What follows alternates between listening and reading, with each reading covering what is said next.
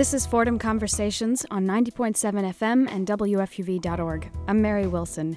Today, conversations with 3 different Fordham alumni, all in transition and all in pursuit of meaningful work. We'll hear from a former Wall Street stockbroker who's finding the silver lining to the economic crisis, and then from an artist who became a lawyer after reevaluating his career in the wake of September 11th.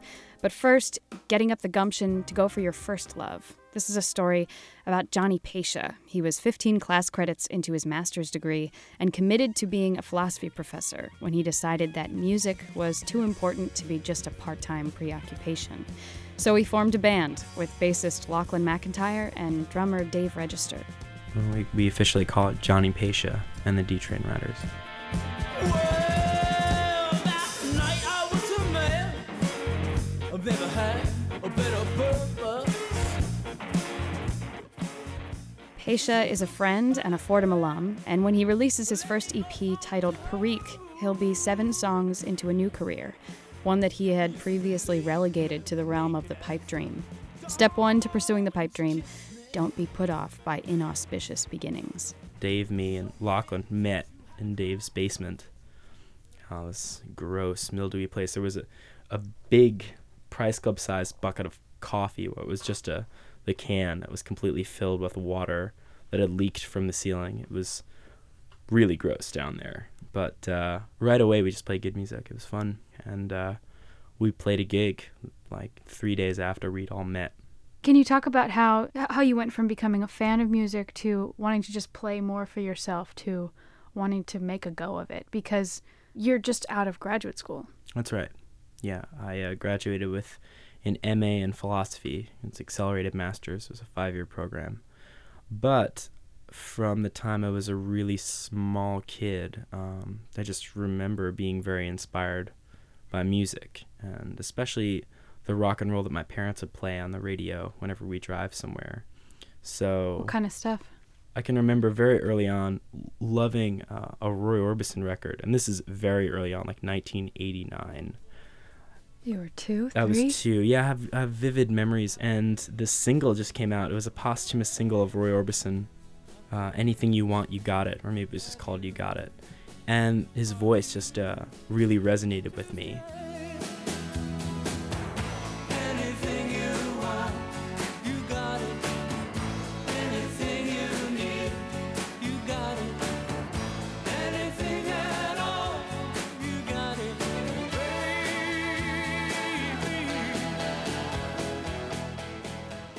You know, if we were on vacation as a family, there would always be some kind of band at the bar playing, and I would just, be the annoying kid sitting up front just staring at the guitar player.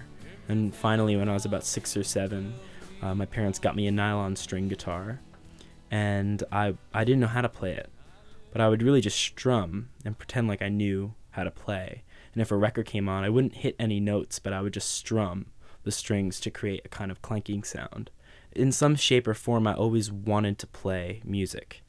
And at the same time, I also wanted to please my family or whatever the powers that be growing up and do something that was respectable. So when I was a kid, I wanted to be a doctor and a rock star or a musician, then a lawyer and a musician, and then a dentist, because my dad's a dentist, his dad's a dentist, my sister's a dentist, everyone in my family. So I wanted to do that and be a musician, and then it occurred to me that I just couldn't do that. So in high school, I started writing songs a whole lot. It was just like this pipe dream, or really an obsession. I mean, I'd rather do that than go out, and I would stay up all night just doing that. And in college, I think I needed to be told that I was good at something before I had the courage to do this, But I was a musician. I wrote songs. I just didn't. I thought I needed something more than that because, growing up, that it was doctor, lawyer, engineer, scientist, or businessman. Anything else is just not a real way of life. Or maybe for a hobby, that's all right. You needed to be told you were good at something else before you decided to do music? Yeah, I think so. Or maybe something that wasn't completely different from it. Like maybe to be told that I was a good writer or a good thinker. And both of these things, I saw the great musicians I was inspired by all were good thinkers and all could express themselves very well. I wanted to get good at that. And I got into Fordham. And when I came here, I just, I think I took things seriously. You know, whatever we were studying in class, I took it seriously. Philosophy or the history or even the science, you know. I just, for some reason, I thought that this could help me. Really, I thought it would help me get to becoming a musician. I really did. I still do in a way. But what's interesting to me is that, like this time last year, you were on track to finish up your master's degree in philosophy, and you were thinking about teaching. That's right. You were thinking about what schools you could go to get your PhD, where you'd like to be. But I was thinking about that, and then again, this idea of becoming a professor and a musician. I was also looking at places where I could play music and be a professor. And this time last year, I'd written a couple songs, maybe I had about 4 songs, and I decided to go to an open mic and play. And as I started to play, I realized that being a musician would take the same amount of energy and time and work that being a student did. And by the end of the first semester, I realized that I couldn't do both very well. And the only reason I went down that road of wanting to be a professor, wanting to study philosophy, is because I thought that I would be really good at that. And also because I thought that it would be something that people would approve of, you know, because having a doctor in front of your name or PhD after it is something that appears to be respectable. And so I thought that if I could do that, then I would be respectable and I could still, you know, somehow get to music. But it occurred to me that I couldn't do both well. And then I remembered or realized that the only reason I wanted to do philosophy was so that I could learn to write, say what I want to say, and explore ideas, you know, for the sake of writing songs. This is going to be your first EP. Yeah. I guess I just want to gauge, like, are you scared? I mean, in a lot of ways, you're still pretty green. Yeah. Do you feel green, or do you feel kind of like an old soul? Well, both. Every day I'm gaining experience about what it takes to be a musician, you know, and what it takes to live as a musician. And sometimes learning about that is really scary and daunting. At the same time, though, I feel like this is what I've always wanted to do more than anything else. And it happened that now I'm in position to pursue it. And since that's the case, I will do it till I die, you know. I'll just do it. I'll stake my life on it. Since I'm trying to live according to what I love most deeply, it sort of seems like a dream and not really real. And, you know, I'm trying to make it real. With anything, if you know, you have a plan or an aspiration, and it's really easy to come up with that plan, you know, but to actually follow through on it is like what kills your nervous system. You know, I'm just willing to do that now. I'm willing to just try and see what happens. But you say that I'm free to follow my dreams. I know just what that means. But you no longer want me. So I got my life to lead, but it's never seemed so lonely. I had a professor named Norrie Clark, who's this old Jesuit. He's 91 when he taught us, and he was so in love with what he was doing that it was just inspiring to be around him. He loved teaching. In fact, it was clear to me, I don't know if he said it explicitly, but it was clear to me that teaching kept him alive. And I've also seen some old performers, like Bob Dylan, for instance. And when he's in his groove on stage, you can tell that playing music is what keeps him alive. He's on a never-ending tour, Bob Dylan is. I strive for that. Said, old man, can you please take the long way home? Johnny Pescia is the frontman for the D-Train Riders. The band's EP is Perique, and you can listen to some of the tracks on the group's MySpace page. Go to myspace.com/the D-Train Riders.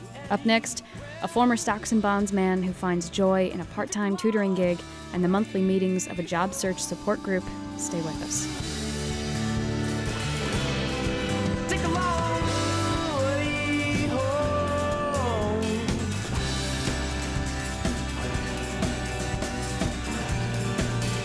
Yeah! You're listening to Fordham Conversations on 90.7 FM and WFUV.org. I'm Mary Wilson. Today we're hearing from people in different stages of finding meaningful work. If it's possible to take a leap of faith for the dream gig, this next bit is about levitating uncertainly between gigs. George Papademus never thought he'd have such difficulty lining up a job. For him, the financial crisis is very real. But he talks about its myriad challenges as though they're kind of like merit badges, things to acquire and appreciate as proof of passage. I was working on Wall Street for 20 years as a stockbroker, bond researcher. Was that your dream job when you first got it? Oh, yeah. When I saw Charlie Sheen on Wall Street. I'm saying the movie back in '87, the Buddy Fox. That's the time when I got licensed. Wall Street is our version of Hollywood, the East Coast version. It's geared toward the young. There was a spreadsheet that listed the people who were getting laid off or let go, and it was basically geared for people over 40. How big corporations work, when there's an economic downturn, it's perfect opportunity to get rid of the people who are over 40. They're more costly for health insurance. They feel they're not as productive as someone coming out of college. Wall Street is basically geared toward the young. I didn't expect this deluge, because I've had friends all in other firms, so I was thinking if I got let go, I could always ask them for a job, but my friends have been let go. So you just try and reinvent yourself. I'm presently a college assistant at John Jay College, where I tutor students in psychology, English, and whatever subject they need help in. For me to go back to Wall Street, it's like the salmon going swimming upstream. It's a bigger challenge. My computer's skills aren't as sharp as someone, let's say, 20 years old. They want you to do Excel spreadsheets, pivot tables, and so forth at record speed. I'm not cutting edge on that. But you're pretty optimistic. Oh yeah, you have to be. Life goes on. There's always you got to turn the lemons into lemonade. You can't just sit. Yeah, you got to move on. That's part of life. I didn't cause this mess. You just got to deal with. You got to do the best you can. When the financial meltdown happened, I was trying to reevaluate myself. Where can I apply my skill set to?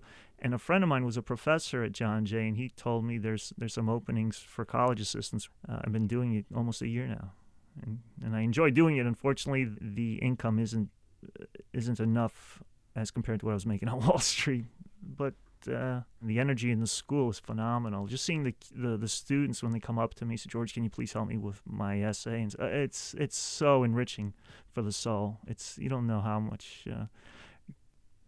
So it's something you think you might stay in that kind I'd of love work? to stay, but John Jay's is funded by the city. They're going through budgetary crisis, so I don't know if they're going to renew my contract come September, but we'll see. One step at a time. I found something that I like, but the money isn't there. So I'm trying to come up with ideas how else I could support myself as well as my family to pay the bills.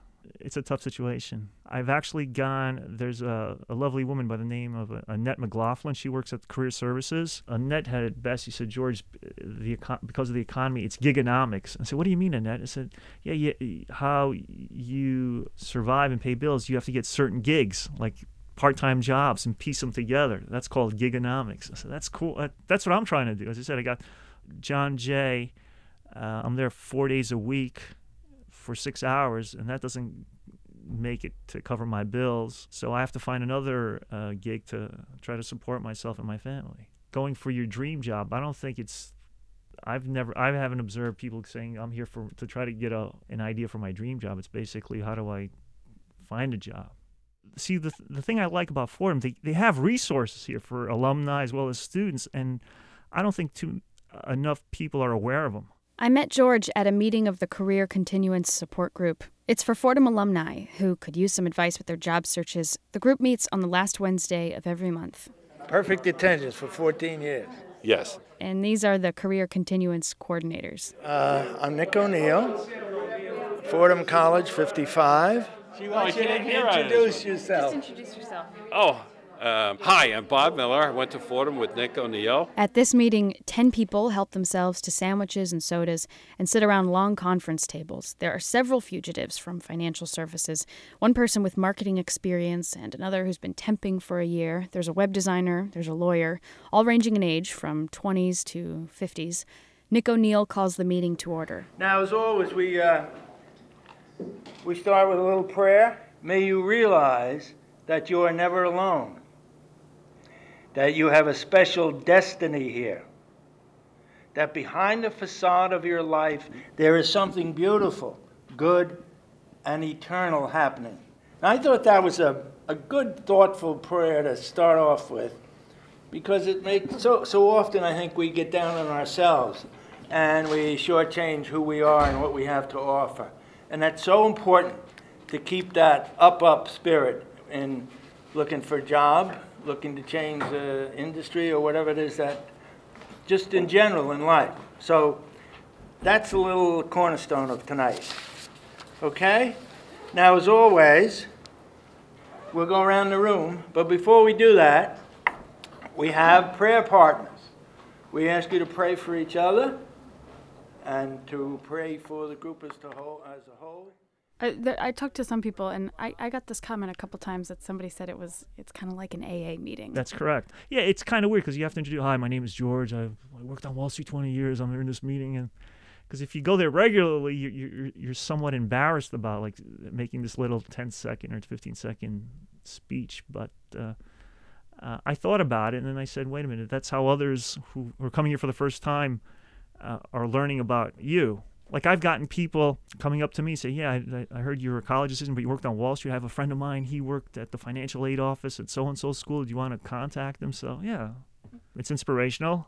If I come away with one idea from the 2-hour session, I'm happy. They know it. I said, no, you don't network by first thing throwing your resume at them. It's not all about you. It's all about the person you're talking to. Okay, that's number one. When you're networking, when you have a networking appointment with someone, you go the same way as if you were going to a job interview.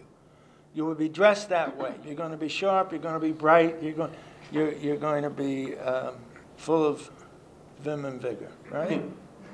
Yeah. Not like me and Bob. We're a little. No, stay with yourself. Well, I just made that. A little tired, Bob.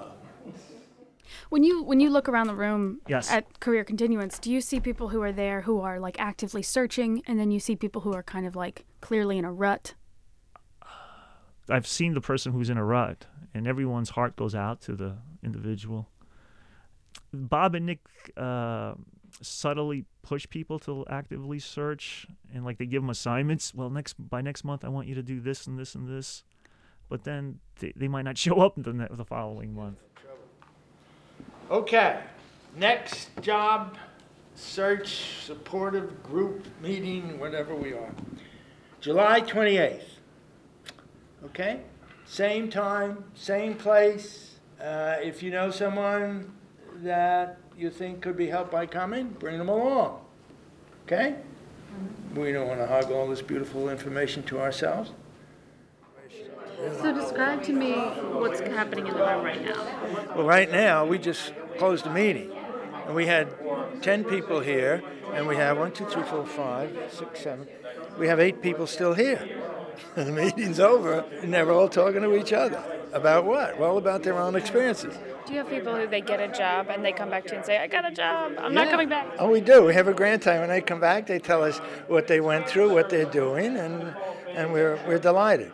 One of the unusual things is, though, we've talked to, I'm sure, over 1,000 people in the course of the time, that we don't hear from that many. We do hear from some. People might come 2, 3 meetings or 1 meeting, and then we never see them again. We never hear. We don't know whether they got a job, or whether if they did get a job, or whether they're still looking. It's amazing. It's amazing dynamic of the thing. You don't know. what? Some people might be uncomfortable going after. Here, think of it. So you're there, most likely without a job, and you're introducing yourself. So you're at a nadir in your presentation. Most likely they're just trying to forget that part of life. They're just saying he was just a speed bump. So I'm back on track. So it happened. Let me just move on. So that's why they maybe they don't show up. But it's an injustice for all this work that the two gentlemen do. I once said to Bob when we were starting out, I said, Bob, how many people should we have per meeting to feel that this is something worthwhile? And he said, 1. So that's the way we have to look at it. Whether we have 1 or we have 21 or 200, doesn't matter. It's not a quantity thing, it's a quality thing. That's right. 1 person is enough, right, Bob? It's worked out. What would you want to remember from this transitional time? That it was a storm. My friend came up with a good analogy. It's a storm out there, and I stumbled upon a cave just to stay out of the storm. And in this cave, I found a little joy and happiness and a positive impact on others. No, I've had impact on other people's lives, the students. At John Jay. At John Jay, yeah. Being a teaching assistant. Oh yeah. It's like I'm walking down the halls and they stop me. Can you help me with my papers? And I do it even after hours. I don't get paid for it. I just say, like, the kids need help. I gotta help them. So yeah. Did you ever have a moment where you caught yourself thinking about the storm, as you put it, in these terms where, like, you were just gonna you were gonna try to get through it and then pretend it never happened? No, it's a learning experience. No, this was no. You can't forget it. No, you can't forget this. This is a big learning experience. People shouldn't forget this. George Papademos is a teaching assistant at John Jay College of Criminal Justice and an alum of Fordham's Business School. Nick O'Neill and Bob Miller are holding the next meeting of career continuance on July 28th at Fordham's Lincoln Center campus in Manhattan. For more information, visit fordham.edu and search Career Continuance. Coming up, a lawyer who was once a painter and now sees artistry in applying the law. Stay with us.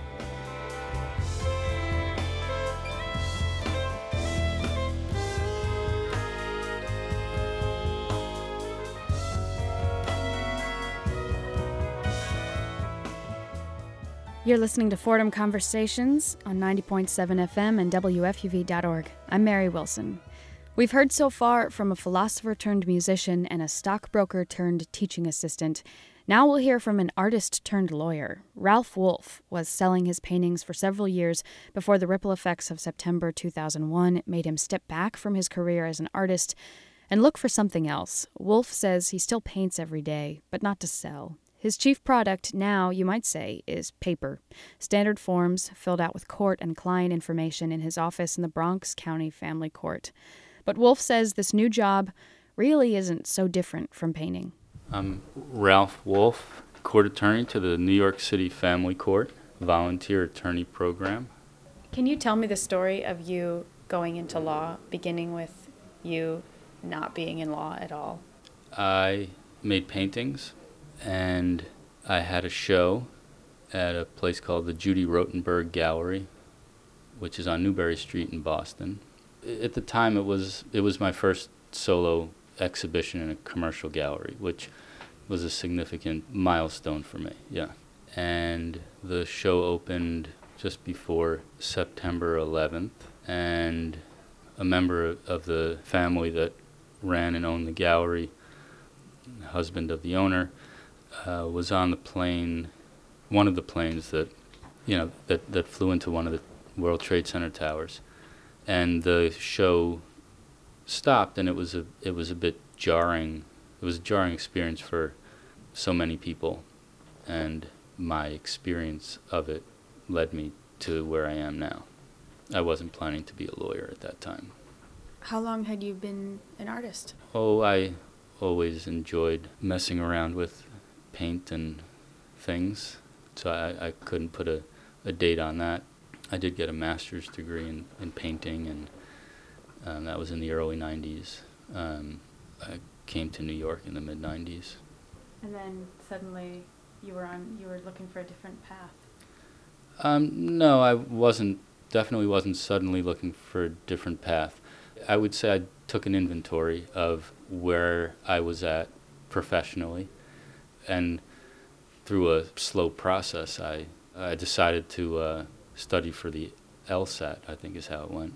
Then applying to law schools, and that process led to starting law school and then finishing law school and getting my degree and taking the bar exam. And it didn't feel like a huge change of course at the time. I can see now, sitting here, that it was quite dramatic. Sitting here, Ralph Wolf is in the courthouse basement in a cubbyhole of an office. The walls are bare, except for a framed doctorate diploma and another law school certificate. The printer is under the desk. There's space enough for 3 chairs where clients can pull out their court documents. These people are here to resolve disputes about child support or custody, paternity or domestic violence. And if they haven't already hired an attorney, they can get free legal advice here from attorneys who volunteer their time. Ralph Wolf coordinates the program that makes these volunteer lawyers available. Can you compare your day as somebody who paints, working for yourself, compared to what you do now? When I painted for a couple of hours a day, and there was a lot of work to do to prepare to be able to clear the space and provide the resources to be able to paint for a couple of hours. There was a studio, and I needed to pay the rent, and there needed to be supplies to make the painting, and the work that I liked was making the paintings. Here, in this particular office at the Volunteer Attorney Program, the comparison would be that I like to help the clients that come here who are representing themselves, who don't have any legal background. We provide a service to them where they can get some legal advice and help them. And that's sort of the making the painting part. Just being summoned to court is a scary thing. There's a lot of stress in the building. So the people that work here, we try to, provide a nice place for people who are stressed out. We don't want to add to their stress. For myself, I believe very strongly that paintings, or cultural objects, be it a musical composition, whatever it is, a song, a mural, they help the city tremendously. They help the world. This is just, I get to see the results a little bit more viscerally here. How do you go from filling white canvases full of color to filling out white forms with names and social security numbers? Ralph Wolf goes back to the reevaluation he made after being so jarred after that first commercial gallery art exhibition in September 2001. It wasn't the first time that I looked at my career. When I was making paintings, I looked at my career and did an inventory, and it had always come up. I love to paint, and there are good reasons to keep painting as a career. And this time, it seemed that something else was going on. And it was very important for me to identify for myself, regardless of the jobs that were out there, what I'm good at, what I want to do, what I don't want to do. Figuring out what's going to make my day meaningful professionally, and then putting that energy into the whatever work that I'm doing. And slowly by slowly, the work that I need to do will be the work that I'm doing. I think I need to keep that attitude all the time because things change.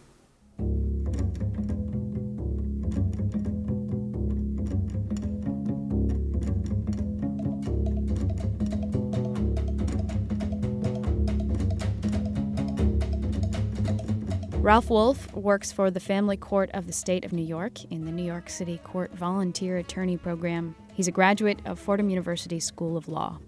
That's it for Fordham Conversations. Special thanks to Annette McLaughlin. You can find archived shows on WFUV.org or subscribe to our podcast. Become a fan of our Facebook page, search WFUV's Fordham Conversations, or follow us on Twitter. We're registered as FOCON, F-O-C-O-N. Robin Shannon will be your host next week. Stay tuned for Cityscape at 7:30. For Fordham Conversations, I'm Mary Wilson.